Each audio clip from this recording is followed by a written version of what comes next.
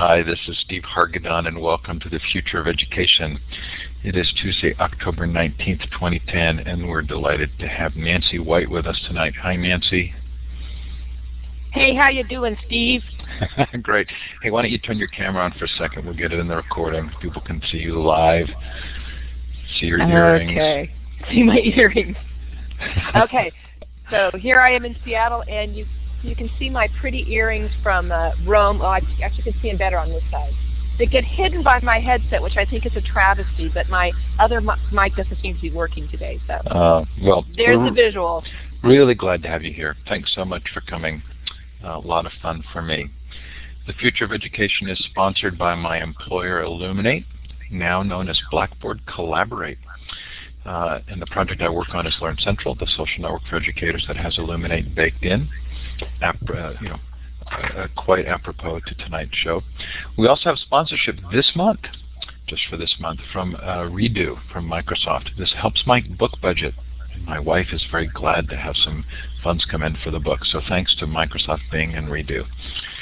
We have announced our Global Education Conference. As of today, we have 170 accepted sessions that are up on the website. We expect close to 300 when we're done. This is November 15th to 19th. It is free over the course of 5 days. If you submitted to speak, you're probably going to see your name up there, and you know you haven't gotten a letter from me yet. But that's coming tomorrow because we had a little bit of a glitch with the scheduling system. You are going to schedule your own time. This will be fun for you, meaning that if you've submitted to present and been accepted, you're going to get the schedule when you do that, so it's convenient for you because we recognize that this could be a nightmarish task otherwise, and we're all about the crowdsourcing. Coming up on the Future of Education tomorrow, Jennifer Fox talks about her book, Your Child's Strengths, and the Strengths Movement. On Thursday, the good folks from the Museum of Modern Art, MoMA, Lisa Mazzola, and Beth Harris, are going to talk about their online resources and using that. Is there a tag for this thingy tonight? Future of Ed, maybe? We could use that, or make one up and put it in there. If you've missed the show, we have lots of recordings. Kathleen Cushman, I had to be away for this show, and Tammy Moore did this one for me, but thanks so much, Tammy. But Kathleen brought on 2 students to talk about homework. Kathleen's work in this area is really, really good and fascinating. And with Alfie Cohn coming up on our show, I'll go back here because I did skip a couple of things. With Alfie Cohn coming up, we'll be talking about that lots as well. We do have really some fun guests coming up. Diane Ravitch is coming on. Vicky Abelli's on her movie Race to Nowhere, which I'm hoping people are going to have a chance to see before that show, but it's like waiting for Superman, but I think going to be a little bit better received by certain people in the community. Lots of fun coming up, and we did have some folks come on from that Elevating the Education Dialogue show I did with Edutopia, so you'll see some fun names up there. Okay, and again, recordings are posted at futureofeducation.com. If this is your first time in Illuminate, it is a participative environment. Nancy is probably much better at this than me, and so she's going to encourage you to participate. There are several ways to do so. The first thing I want to tell you to do is to go up to View Layouts and switch to the wide layout. Hazel's asking if the recordings are podcasted. They are. At futureofeducation.com there is a podcast link. So go to the wide layout. It makes it a little bit easier to see the chat, and you'll probably do that from now on when you're in an Illuminate session.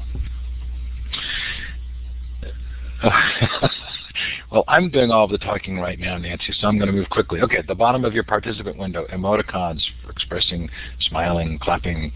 The hand with the green up arrow, the larger button to push, is a way of raising your hand, and when you do get ready to raise your hand to ask a question using the microphone, which we'll do tonight, do be sure that you've gone up to Tools, Audio, and run the Audio Setup Wizard to make sure your microphone is working. You can put notes in the chat. You can use the drop-down box below the chat to send private messages, but do be aware that Nancy and I see all of the messages in the chat area as moderators.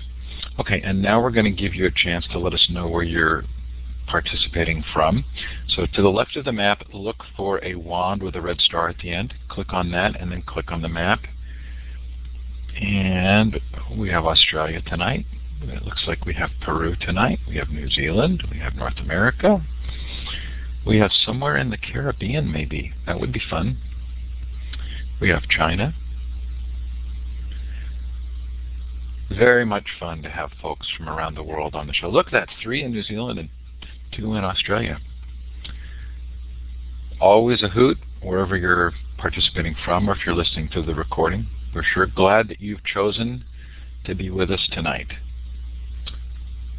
Okay, so Nancy, I did read through Digital Habitats, and I have to say, and I probably bought it 6 months ago and gave it a cursory glance, and then the pressure of the interview coming up, I really dove into it this week. And it's just a stunningly helpful book. Are you hearing that response from others who have responsibility for some sort of stewardship around communities of practice? Well, first I have to tell you that one of my co-authors, John Smith, is in the room too, and I'm sure that John is smiling because this was a labor of love. It took 5 freaking years to make it happen, and because we were learning along the way. We had lots of things going on, and at one point, I think for me, there was sort of a sink or swim moment, and that was, we have to get this done, and I don't care what it is, but it has to be helpful. It has to be useful to people. It has to be practical and doable. So to hear you say that actually gives me great joy. And we have been getting feedback that it's useful and pragmatic, particularly to people who have inadvertently or accidentally become technology stewards in their communities, which I think that's the most common type of technology steward. So to be recognized, to have the value that you add to your community be named and to be honored, I think is important. So that's a long-winded yes. Well, I'm really glad. Are you comfortable with me doing a few questions before we shift into your slideshow and then kind of doing a back and forth at that point? I'd actually prefer the conversation because sometimes I just get all wound up and talk a lot. Well, that's the goal. Okay, so for me, there's a very interesting tension in the book, and I think in part because I kind of came into this through Classroom 2.0 and Ning, and interestingly enough, Ning's not even mentioned in the book, but I kind of came in through the actual building of a community, and then I'm reading the book, and it's like having learned to drive a car, and now, having learned to drive a car, and then now reading the manual about all of the things that are required for a car to work and being kind of blown away. So the tension for me was the degree to which Classroom 2.0 and some other communities have been so highly experimental and innovative and not defined, and you're actually sort of categorizing, defining, and putting everything into place. And the temptation that I'm guessing there must be sometimes to kind of fully plan, knowing that some good portion of what takes place has to be responsive and reactive. And I know you touch on that in the book, but do you have a sort of an easy way of kind of addressing that for us tonight? Well, I think it's interesting that you say we have it categorized. That's kind of shocking to me. Is I think when we started out, the book was about updating a report that Etienne had written for the federal CIOs, the U.S. federal CIOs, on platforms for technology for communities of practice. And Etienne invited John and I and a couple of others into this process, and we realized quickly that the territory was changing so fast you could not do that anymore. And I think it characterizes the rapid evolution of the market characterizes the environment in which we work. But the thing that was really interesting in that was that the market didn't only drive what communities can do, but how communities responded to the tools, how they innovated with them, how they rejected or accepted. They also shaped the technology. So I think underneath all of this, it is a constant evolution. And from a communities of practice perspective, it's about learning. So what is true today in context A may not be true tomorrow in context B, and the point is to develop a language and a perspective through which we can view this and talk about it so we can keep going as things change. Because as you noted with Ning wasn't even existing when we were actually laying out the book, and we had an email just today or yesterday, someone said, well, you really didn't talk about Facebook. You know, these things were happening so fast that talking about any one technology is useless, futile. So being able to talk about what it is we want to do together as a community, and how can technology and practices, and I stress that it's technology and practice, help us do that. So the categorization was more about, how do I look at my community? How do I consider what it's doing? And then how can I scan the technology environment available today and say, oh, well, this might work. And then, just like the conversation about how you embedded the audio before we started the recording, what are the little practices that change the experience? And often they're little things. So it is a constantly shifting sandy beach for sure. And Carol, Digital Habitats, the movie, I'm laughing inside. Well, so you do a really good job, I think, in talking about how the technology, the communities drive the technology and the technology drives communities. And as I'm reading the book, I'm thinking, a lot of times I get asked questions about, in particular because I did so much work for Ning, about building a community or a community of practice for education. And very much it's seen as a top-down kind of project that an administrator is taking on. And I think the book will really help in providing sort of a platform for saying, here are the variety of things that can take place. So we need to be prepared that some of these are going to shift and the ground's going to shift, and we have to be ready to move to different things if it's not working. I'm going to quote John Smith on this one, because John, he was the advocate in the writing of the book that the useful way to steward technology is to be from and of the community. And we recognize that there are a lot of communities that are created in a top-down manner, particularly their technology support, but that the real stewardship, regardless whether someone else told you you have to use X platform or whether you built it or whether you chose it, the stewardship really comes from within. So I think we recognize there is both external factors, which may or may not be under control, but we still have to pay attention to what happens externally. And I'm sitting here waving my hands really hard on this, like a good Italian girl, in that ownership is subtle and pervasive, and it shows up in lots of different ways. And I think if people who are sponsoring communities can create space for that, they're going to be better off, even if they have those top-down decisions. And I'm seeing some of my colleagues who know this chiming in with that, and I'm happy to see them in there amplifying. So I use a word a lot that I know is a really tough word, but I think maybe it relates to the same thing, and it's the word authentic. And I've often felt like you have to really care and want learning to take place and want to help people in order to figure out how to move forward. And sometimes I feel like that top-down mandate is just creating another program, and it doesn't carry that sense of authenticity. I think authenticity is part of it, but I think it piles into a complicated set of circumstances, and one of which is limited amount of attention. So it used to be when someone made an offer to us, like our organization, and says, here, this is a great community you can belong to, when we didn't have too many things we could belong to, it was easier to say yes to that, and then to kind of build our authenticity by joining. But now there's so many things we can belong to, and I think it was Etienne who brought this concept of the challenge of multi-membership to the book writing. And now I think that authenticity and ownership is more important because that's how we prioritize where we're going to pay attention.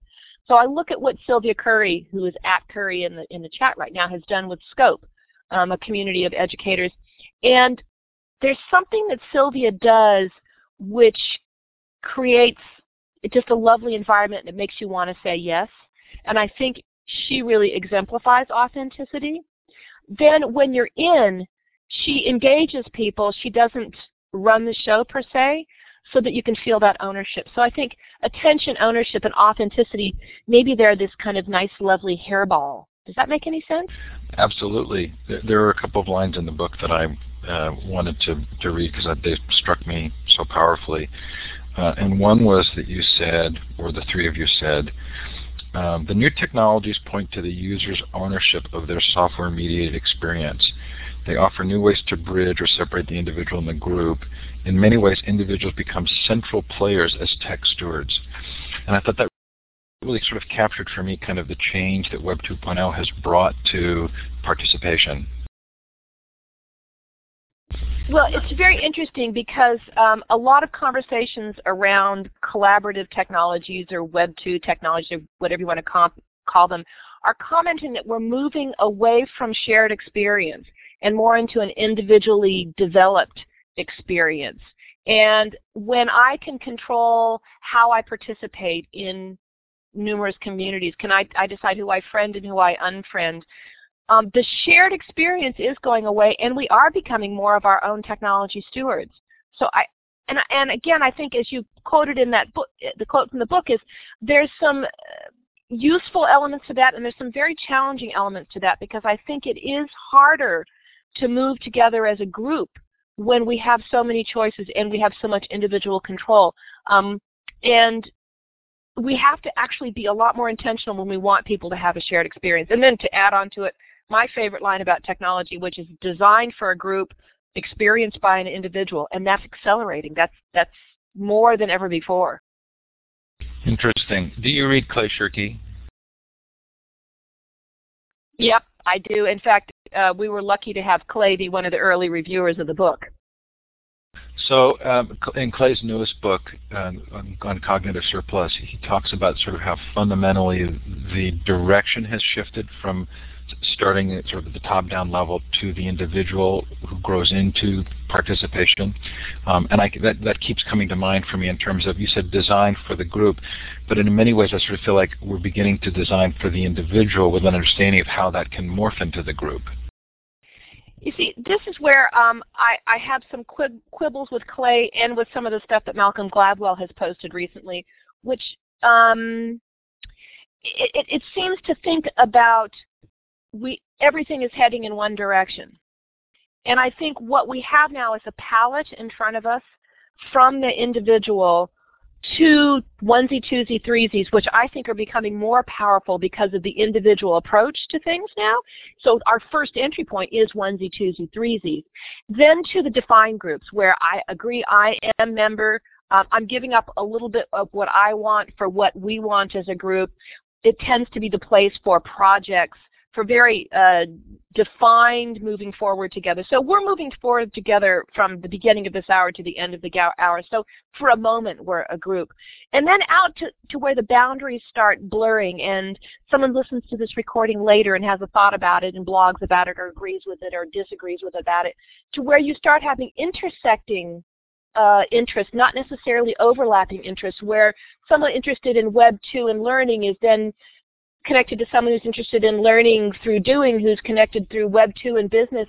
And all of these things change. So this construct of one or the other seems to be limiting, and that we really need to think now, how do we effectively choose when we want to focus at that continuum? And as John says, in the book we talk about the polarities between the individual and the group. It is constantly being negotiated, and I think we have a chance now to be a little more reflective and deliberative about what we choose. I think inadvertently the move towards lots of synchronous events is a reflection of, yeah, I need to get people to pay attention together with each other, to learn with each other for a moment in time, and by putting a beginning, middle, and an end to it, we might have more attention.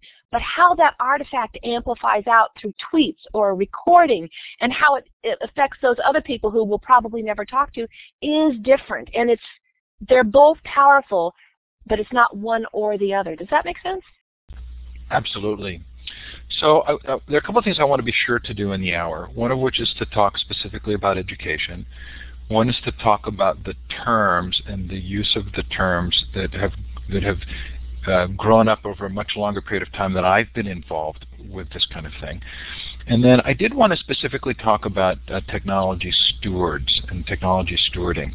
So can I put you on the spot and ask you to describe what a technology steward is? And then I want to ask you a question about that.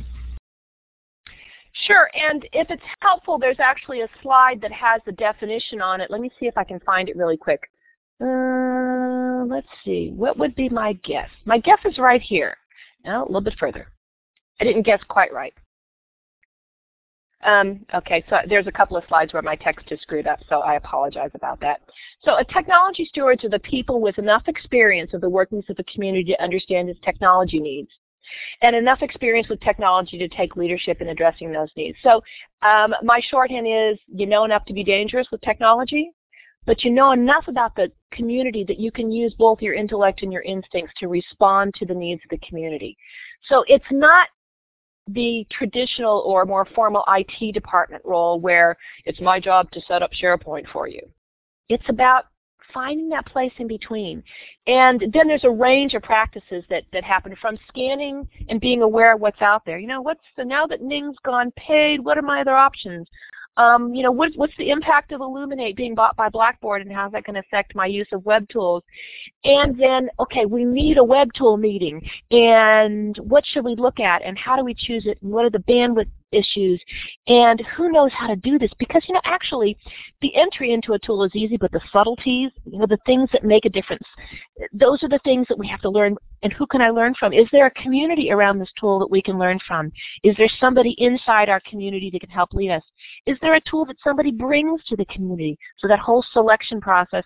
And then, of course, there's a configuration. Like your suggestion to use the wide layout in Illuminate is a very specific deployment thing, how you've chosen to prepare the room. And then watching people use it, noticing what happens. Did you just see how they did that? I'm constantly amazed still when I sit behind someone using Microsoft Word and see how they use it so differently than I do. And a technology steward being good at noticing that thing and saying, hey, could you try that? Yeah, Diego, translating the word. We have to ask John what his experience is in translating the word to Spanish, because John is a fluent Spanish speaker.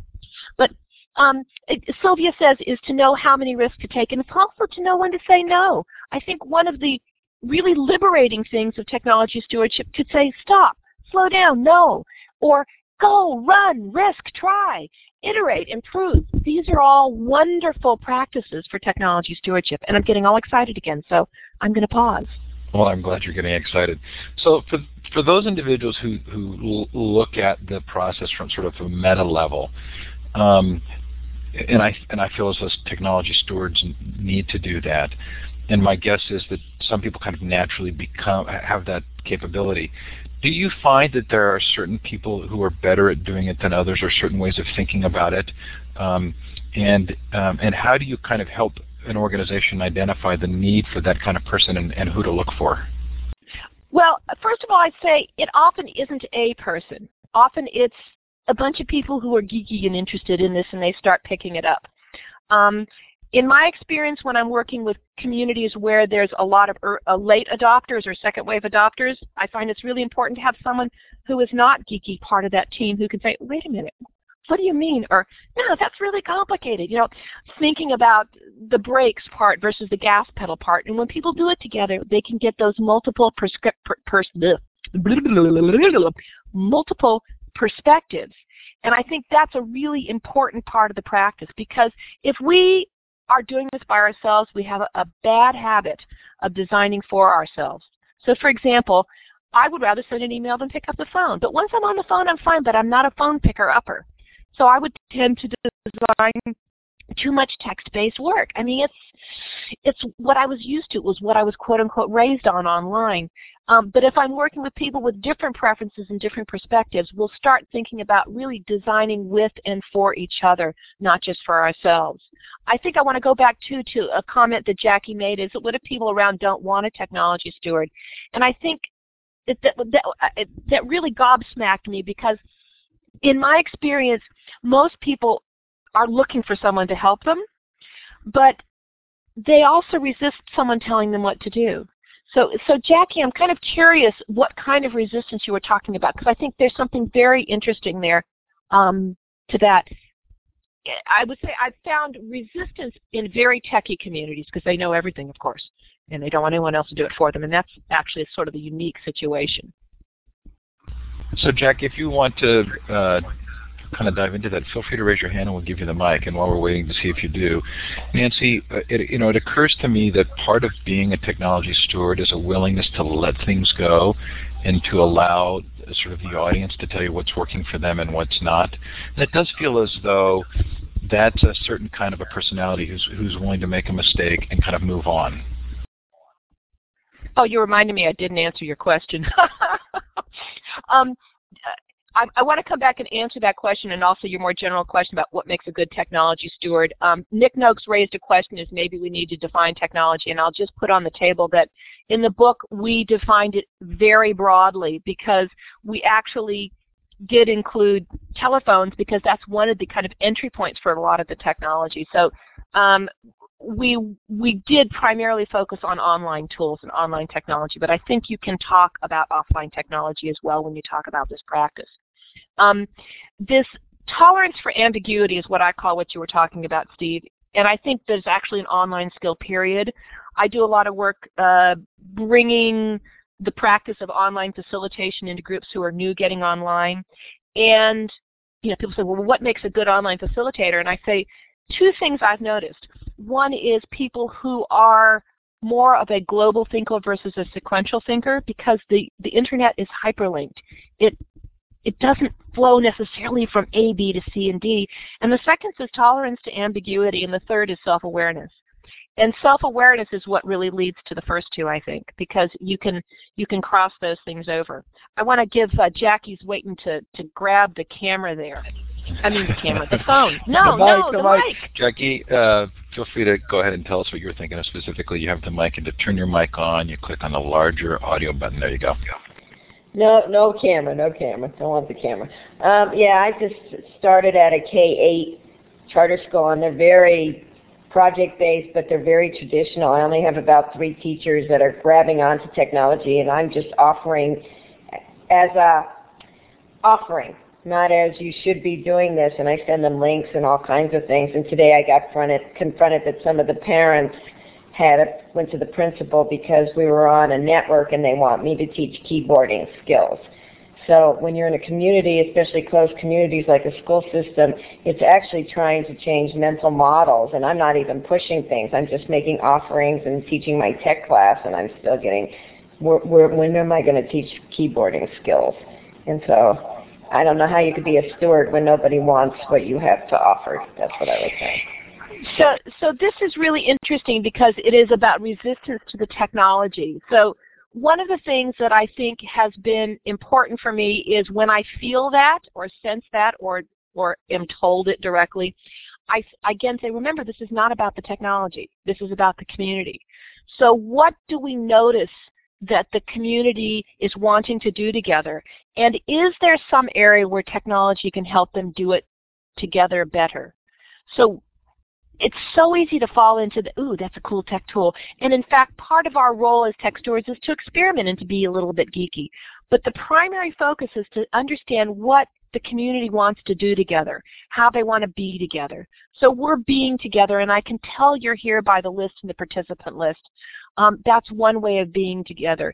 If I need, as a teacher of math, to connect with other teachers at charter schools who are doing project-based learning in math, that might be the door opener, and giving them some kind of tantalizing, connection, that little bit of zip that goes between two people who have something in common and they can learn from each other, and think about those things.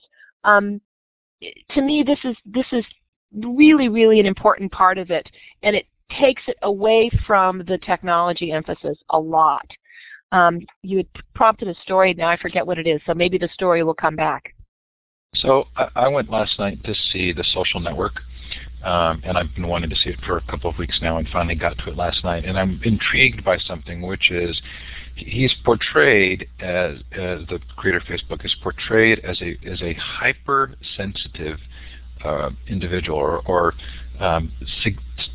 very sensitive to sort of social needs. And I wondered, is that in some ways maybe a little bit of a characteristic of people who tend to do well in these environments because they are constantly thinking about how other people are responding or receiving information?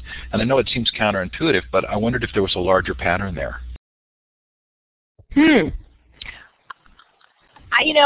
It would be easier for me to answer that question from people who I know are natural facilitators, such as Sarah Stewart and Coach Carroll and Sylvia Curry and Nick Noakes and Diego Leal and other people who are in the room. I can't say I see that pattern as consistently across the technology stewards I know. And now that I'm reflecting on it, they're, I don't know, more diverse in some ways, because some are really super geeky. And some are people who are coming in from the facilitation side and becoming geeky. So there's quite a bit of diversity. I don't know. I'd be curious what other people think. or John or anybody here to chime in on that one, because that's a great question. So feel free to put your response in the chat or raise your hand. And while you're doing so, I think it might also be helpful to define some other terms like communities of practice, communities, networks, and then specifically why you use the phrase digital habitats for the book. Well, now I'm on the spot because you're asking me to define communities in practice in front of John, who defines it, I think, better than I do. So, John, I'm inviting you to improve upon what I offer. But communities of practice are a group of people who share a domain or a practice in common. So we all care about making chocolate truffles. We interact and learn with and from each other around that practice, and we use that to learn and keep learning and doing. So it's not just about learning, it's about learning and doing. And it's not just about learning, but it's about learning with and from each other. So it has community, the people, domain, what we care about together, and practices, what we learn and apply out in the world, and how we learn with each other in our community. And Jackie just put a link to Etienne's good foundational definition. And John, okay, I just got the stamp of approval from John, so I feel better. It's funny, it's kind of performance anxiety, talking about our book, but I'm talking and John's not, so it's very interesting. The second, there's so many good questions in here, and they're flying by me. Steve, if you pick up a good question here, I don't want to lose them, and there were some really good ones. My definitions about communities and networks, I would say, are my definitions, and they are not universal, nor would I claim them to be consistent, persistent, and entirely verifiable. But I found it really important to distinguish between communities and networks and understand that there's a continuum. But by communities, I tend to talk about a group of people who know they are in community, so there is some sort of boundary, and they interact over time. It's not a one-shot thing. I think it's really important. We have lots of one-shot interactions now, and that is, to me, out in the network, which is people who can intersect with each other around relationship or content, as what we call in communities of practice, domain. Those people may start aggregating, and I'm doing this little, your hands coming apart, but they're coming closer together, and they create nodes in the network, and pretty soon they find enough in common that they could become communities. A community is, in fact, a type of network. It's a bounded network. But communities have more in this network that I'm talking about, there's a more fluid boundary. Relationships can intensify and then disappear. And I tend to think of networks as beautiful places for communities to exist, because you have someone in your community who's just like outgrown the community, and they're really important to the domain, and you really like them, but they need a bigger world to live in. They need a bigger pond. You can kick them out into the network, and they can be your connection to a wider network and bring in fresh blood and take out messages from the community. They have a bigger pond. Sheila's asking if I'm using community as an operational definition for collaboration. Collaboration certainly is some of what happens in communities, but I don't think all communities are about collaboration. Some are about learning. Some are about playing. Some are about, just hanging out together. But it's about that shared purpose in interaction over time. And I think, all these different terms, collaboration, cooperation, projects versus ongoing learning, these are all these very interesting things.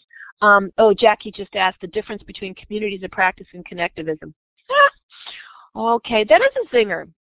I think communities of practice, Liz is laughing at me. You should be laughing at me. I'm probably going to fall on my face on this one, but I'll take a try and then see if you guys can improve upon it. I know you're not laughing at me. You're laughing at the question. Communities of practice are things that emerge in connectivism. Is that when people do connect around something they're trying to learn together, they begin to engage in that interaction that helps them make meaning. So they might do and practice. That community may not persist for a long time, so it may be a network of practice. And again, this idea that we're moving towards more one-off, individually driven connections tell us that boundary between community and network is not a boundary, it's a continuum. And that there are times when we want to intensify and focus in. And so I'd say in in the open, massively open online courses of Downs and Siemens and Cormier, now Dave Cormier, is that they provide moments of focus in their daily newsletter, in their weekly web meetings. But then there's so much that's happening out, so I'm expanding my arms again, if you could see my body language, out that happens, and not everybody's experiencing it. There's these little bits and connections. And they're different experiences, and they contribute different things to our learning. There's some great links and great things going on in the chat, you guys. I'm acknowledging, but not exactly weaving it in as well as I'd like to. Just my disclaimer. I do want you to be able to say something about the phrase digital habitat, because I think it informs the book as a whole. Well, besides struggling for 4 of the 5 years to figure, or 3 of the 5 years to figure out what to call the book, I have to tell you that John and Etienne and I really have lots of different perspectives on the world, and it was really important to figure out how to weave those together. And one day the conversation around the title, we were looking for natural metaphors. And we were thinking about what happens when you're out in the ecosystem. There's all these elements, and they interplay with each other. And there may be, we may have a very local experience of, sitting in the crook of a tree branch that's very particular to that tree, but when we get out of that tree and walk to the stream, there's a different experience. They're connected. They influence each other. There is a, what's the word I'm looking for? A lovely complexity and interconnectedness. And when we think about the digital habitat, people used to think in terms of the platform. But in fact, rarely is it the platform. And in here I will quote again John Smith and his favorite line about people are always, what's the word, John? Hopping? No. What's your word about moving across different platforms? I'm sure y'all, straddling, that's the word. I don't know how I could have forgotten that word, John. Forgive me. It's the end of a long day. Is that we're always using multiple tools. So some people are tweeting right now about this. At Howen, I don't know who that is because the picture's really tiny on my screen, is tweeting it out. Someone else will listen to the recording later. Someone will remember the song that you embedded early. And it is an ecosystem that we're not all experiencing the same way. And at Leroy H. says, sometimes the straddling stretches us and we feel like our legs are splitting apart and our arms are being pulled on the rack.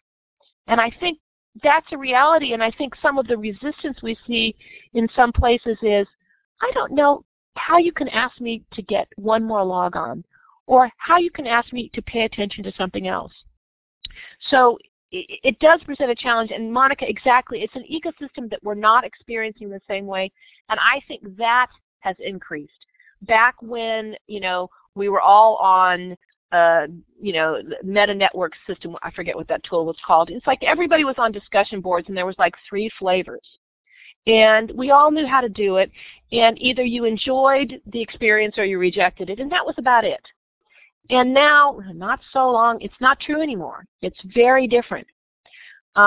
Jackie, I do too have a problem with the community of practice being developed by a single entity. Again, are these people hosting or enabling communities? Are they trying to drive something? And I think this goes to a project that, again, John and June Hawley and I are working on right now. It's a community of practice on network weaving. And we find a lot of people are talking about networks with a capital N. And the big N networks are things that we've decided that all 5 of these organizations should come together and collaborate. And we're convening a meeting, and you should all come. And then there's the little N network, which is, these 5 communities are just keeping each other posted. We're looking at each other's blogs, or we're tweeting, or we have a shared tag about the thing that we care about. And we are, keeping this pulse that's going between us. So yeah, it's not about driving or managing. And there's a place for the big N networks, and there's a place for the little N networks. And in fact, I think we need to think more about that practice of the little N networks. There's an art to growing from small and intimate to something bigger. And when is that? Should we encourage that, Steve? And when maybe should we back off from it? Okay. Go ahead, Steve. Well, I was going to say, let's use that as a little bit of a springboard, because we're getting close to a place where we're going to shift completely to Q&A, and that will be fun for everybody. But I want to talk a little bit about education. And in the preface to the book, the 3 of you make a statement together that you're focused on the same audacious goal, to contribute to the world's capacity to learn. So it feels as though this digital habitat that has a lot of electronic tools or internet tools will substantively shape where education with a capital E goes. How are you sort of viewing that, and what do you think, what kind of lessons or thoughts should we be thinking now about communities of practice in education? Well, it's interesting because I don't live in the big E education world. I work in the little L learning world. And so I think I see that question in a different way. So I work a lot with learning as part of our work, part of our being, part of our doing. A lot of informal or bridging between the structured into application learning. And I feel a lot of tension with the big E world and certainly my experience with my kids' education and how it's been, I think, for them a pretty dissatisfying experience. So when we talk about learning in the world, and particularly you might want to reference Etienne Wenger's Learning for a Small Planet, we're talking about learning in every element, not just in the big E education. So for me, in my practice, I'm really thinking about how do we bridge between the big E world and the little E world. And that means how are we opening the walls of quote-unquote classrooms or learning institutions. Sort of like connectivism is looking at it from one perspective, but I'm looking at it kind of the smaller practices, which is when we teach something in a university course, how are we also connecting the learners to practitioners? How are we introducing them to the idea that when they leave this course or this institution, that their classroom exists out in that network or those communities of practice and those communities of practice?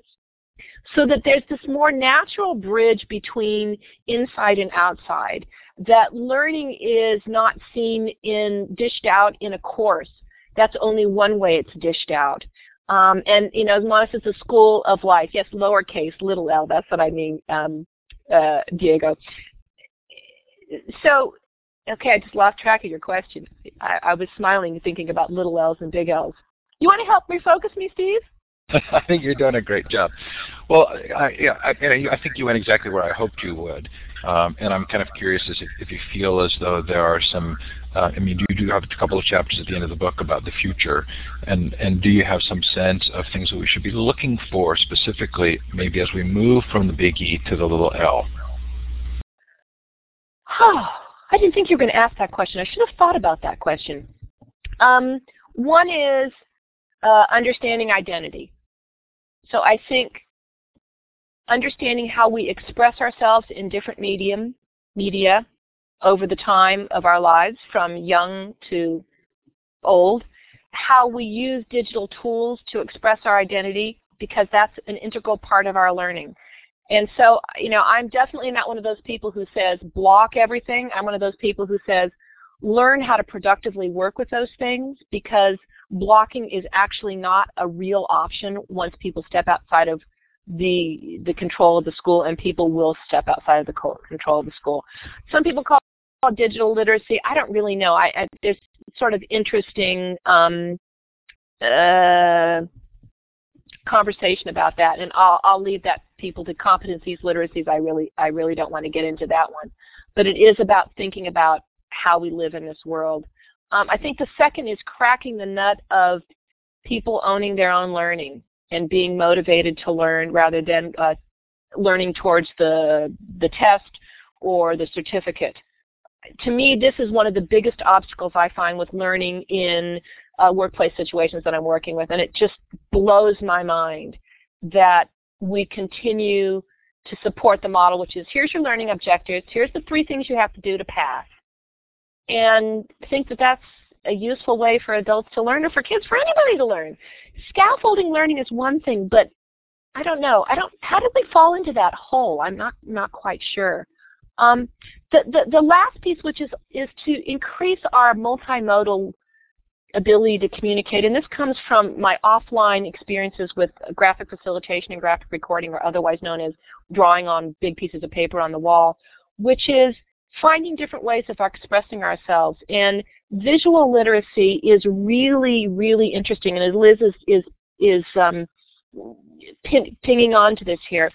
I think we don't really understand how powerful that is. And the early digital world was so text-based.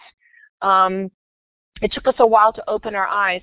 And I think I'm not just talking about that easy to put up video, but creating things to express ourselves in different ways. I think this opens up another door, and I can't tell you intellectually why, but I can tell you experientially it changes people's experience together when we move beyond the words. So with that, I'm going to stop talking for a second. So this is really a fascinating topic, and my guess is that to some degree our participation in these digital habitats or communities of practice is informing our sense of how and where learning takes place, and it's driving us to ask those questions about the big E. And especially I've noticed in my own personal reading, I'm reading in a variety of places where I would never have read before as I sort of think about reshaping the structured learning environment for my kids and for other children and students. This is the Q&A time. So we're going to allow you to put it, if we've missed a question in the chat, please post it again. If you would like to use the microphone to ask a question, use the larger icon with a hand and the green up arrow at the bottom of the participant window. So that lets us know that you want to take the mic, and we will give you the mic. Nancy, what did we miss in your slide? We're waiting for a question. What did we miss in your slides that you would want to make sure that we got tonight? Since I never really let you get to the slides. Well, you know, it would help if I turned on my mic. I guess there's a couple, but just flipping around, I think this one was important for me, which is in this new environment, we expand the variety of roles that we take on if we're wanting to help, encourage, take responsibility for whatever word you want to use for learning. And I think it goes far beyond teachers, and mediators would be a good addition to this. Particularly, I'm thinking about a situation I was in a couple days ago, and you're very much right. Is we need to think in these different roles, and we need to understand where we're good, and we need to understand where we're not, and invite our friends in, because this is not a solo gig. That to really move things forward, we have to tap into the talents across a variety of people, networks, communities. So some of these roles are the facilitators, and you're thinking about facilitating comes from the root is to make easy, and it's really attentive to process. It could be very much attentive to connection, but I think that's also kind of echoed in the network weavers. So I will pop a couple down from facilitators to network weavers, which are people who notice the possibilities for connections between people, between content, between communities across networks, and activate those connections.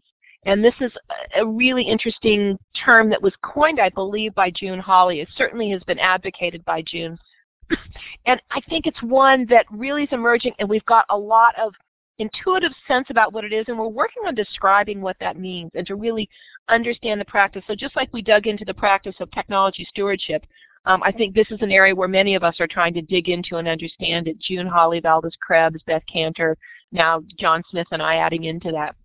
I'll go back up to the community leaders, which I think there still is a place in this world for a bounded group, that people who attend to that bounded group in community leadership, there are some things that we end up as human beings doing better when we're in perhaps a safer or protected space, when we're in a smaller space, in smaller numbers of people. And I think size of groups is a really interesting thing, and there's another blog post going around about the Dunbar group, and I really recommend people read Chris Allen for group size, because he's really looked at this from a very interesting standpoint, and he and I have a long-standing wish to sort of cross-pollinate our thinking from the facilitation side to his more analytical and I think very critical thinking view of group size, which is really useful. But I think communities in their boundedness also become blind to things. This is where groupthink happens. And this is interesting to see that groupthink can happen in networks too, but I think the more bounded this can do it. The book is not called Group Size. Life with Alacrity is his website. Let's see if I can print that. Maybe someone else can do this. Yes, Liz, I like colored. It's funny, I was doing a slideshow with Chris, and he has a very structured template, and I came in with all these crazy slides. He said, all your slides are out of alignment. And I said, oh yeah, they are out of alignment. That's it, Chris, thank you. So the community leadership, I think there's still a place for this, and I don't want to throw the baby out with the bathwater. I think there are times when direction is useful. And even, God help me, I can say the hierarchy word. There's a place when it tends to be useful and a place when it's really destructive.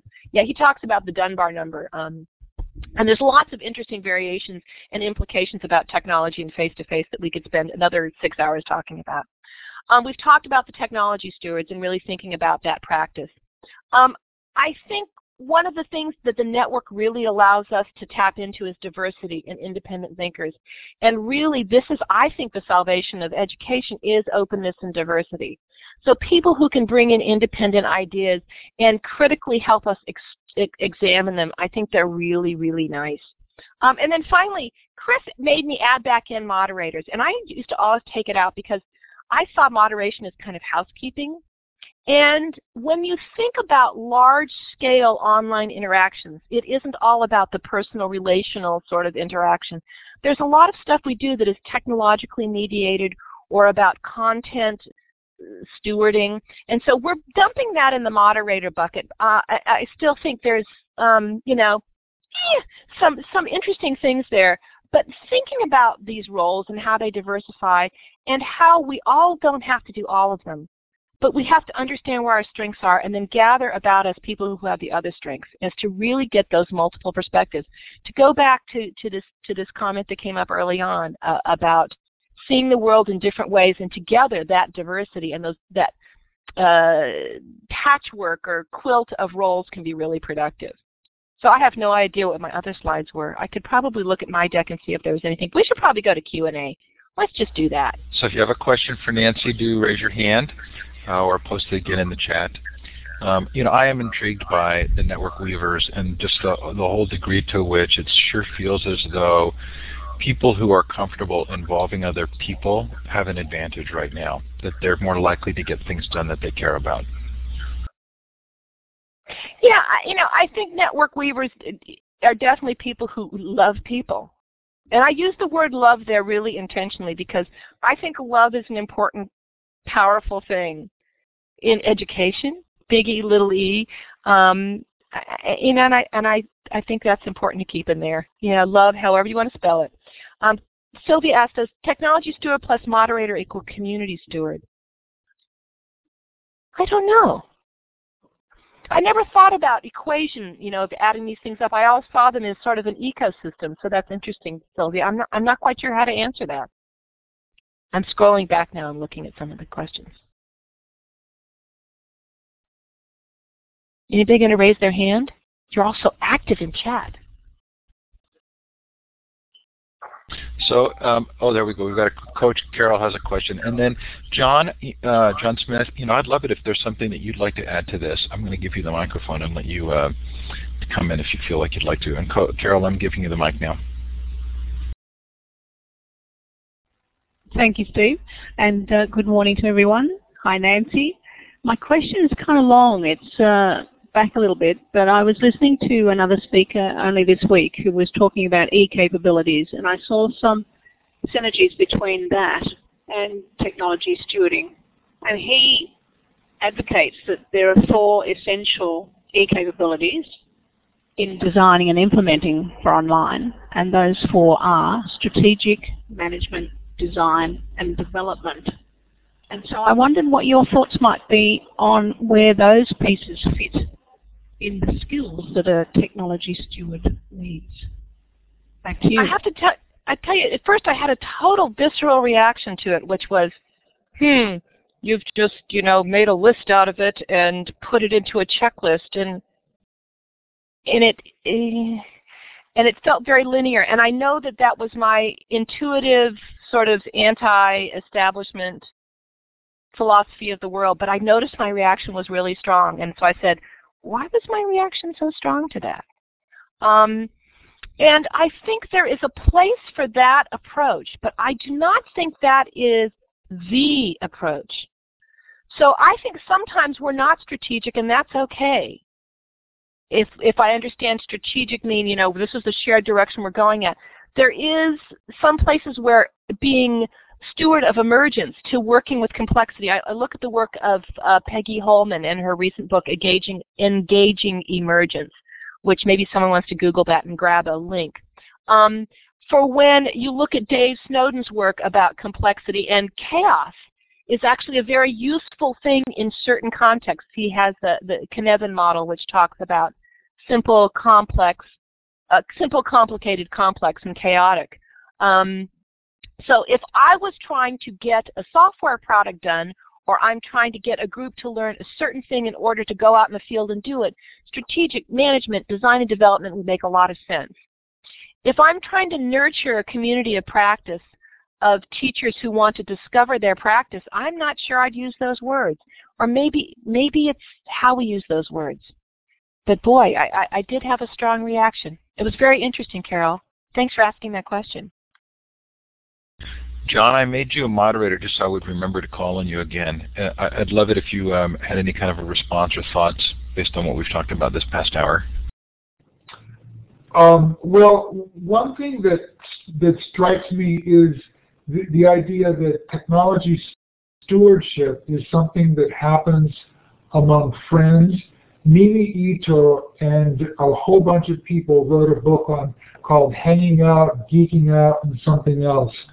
And I took a whack at connecting that with the idea of technology steward. And they call it tech mentor.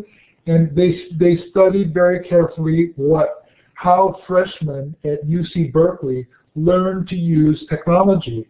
And lo and behold, people learn from their friends. And, so to me, when, I came across this book after finishing Digital Habitats, it made me think, some of the idea, the role about a technology steward is natural. That's something that people do. We're kind of naming it and saying, well, when people are trying to come together, cluster, really focus, where those strong ties become more and more prominent, whether they call it a community of practice or not, then somewhat more intentional action, like a technology steward, becomes a real natural evolution. But everybody is, showing each other tricks about Word or about, an app or this, that, or the other. And I think that's kind of a natural and wonderful thing about being human. And it's really important to remember that learning about technology is not something that happens in a class. When don't get me going on this, but one more thing. I had an interaction with a bunch of people in a class who came from a large corporate setting. And the older group really seemed to share an assumption that technology was something that you were taught to use. The younger ones in that group really seemed to have this idea like, you talk to your friends, you ask around, and you figure it out. And it seems to me that the older group had a real learning disability in the sense that they expected to be taught. That's pretty strong saying, a learning disability. Wow. Maybe I'm exaggerating, but it's a learning obstacle in some ways. A challenge because of that assumption, that expectation. So, one of my roles in working with Nancy and Etienne was to kind of throw out an inflammatory statement that then gradually maybe we'd kind of put to work in some way. So nothing sounds controversial to me after having had Roger Schenk on the show last week. So, Nancy, I'm going to give you a chance for a last word because we're a minute away from finishing up, and you are late at night and probably ready to quit hours of illuminating. But thank you so much for coming on. Thanks to Illuminate Learn Central and Bing for the show. Last words, Nancy? Keep on learning, man. That's the way to go, with and from each other. Thank you so much for coming on. We easily could have gone several more hours. Maybe we'll do that again sometime. But the book is Digital Habitats, and it's well worth the read, and I hope if you haven't got it that you might consider getting it. Leroy says he's getting his copy now. Thanks, Nancy. Thanks, everybody, for coming. Sure appreciate spending an hour with you talking about this, and Nancy and John appreciate the book so much. Thanks, Steve, and thanks for the opportunity to come play in your playground. We're glad you did. Thanks, folks. Have a great night, everybody.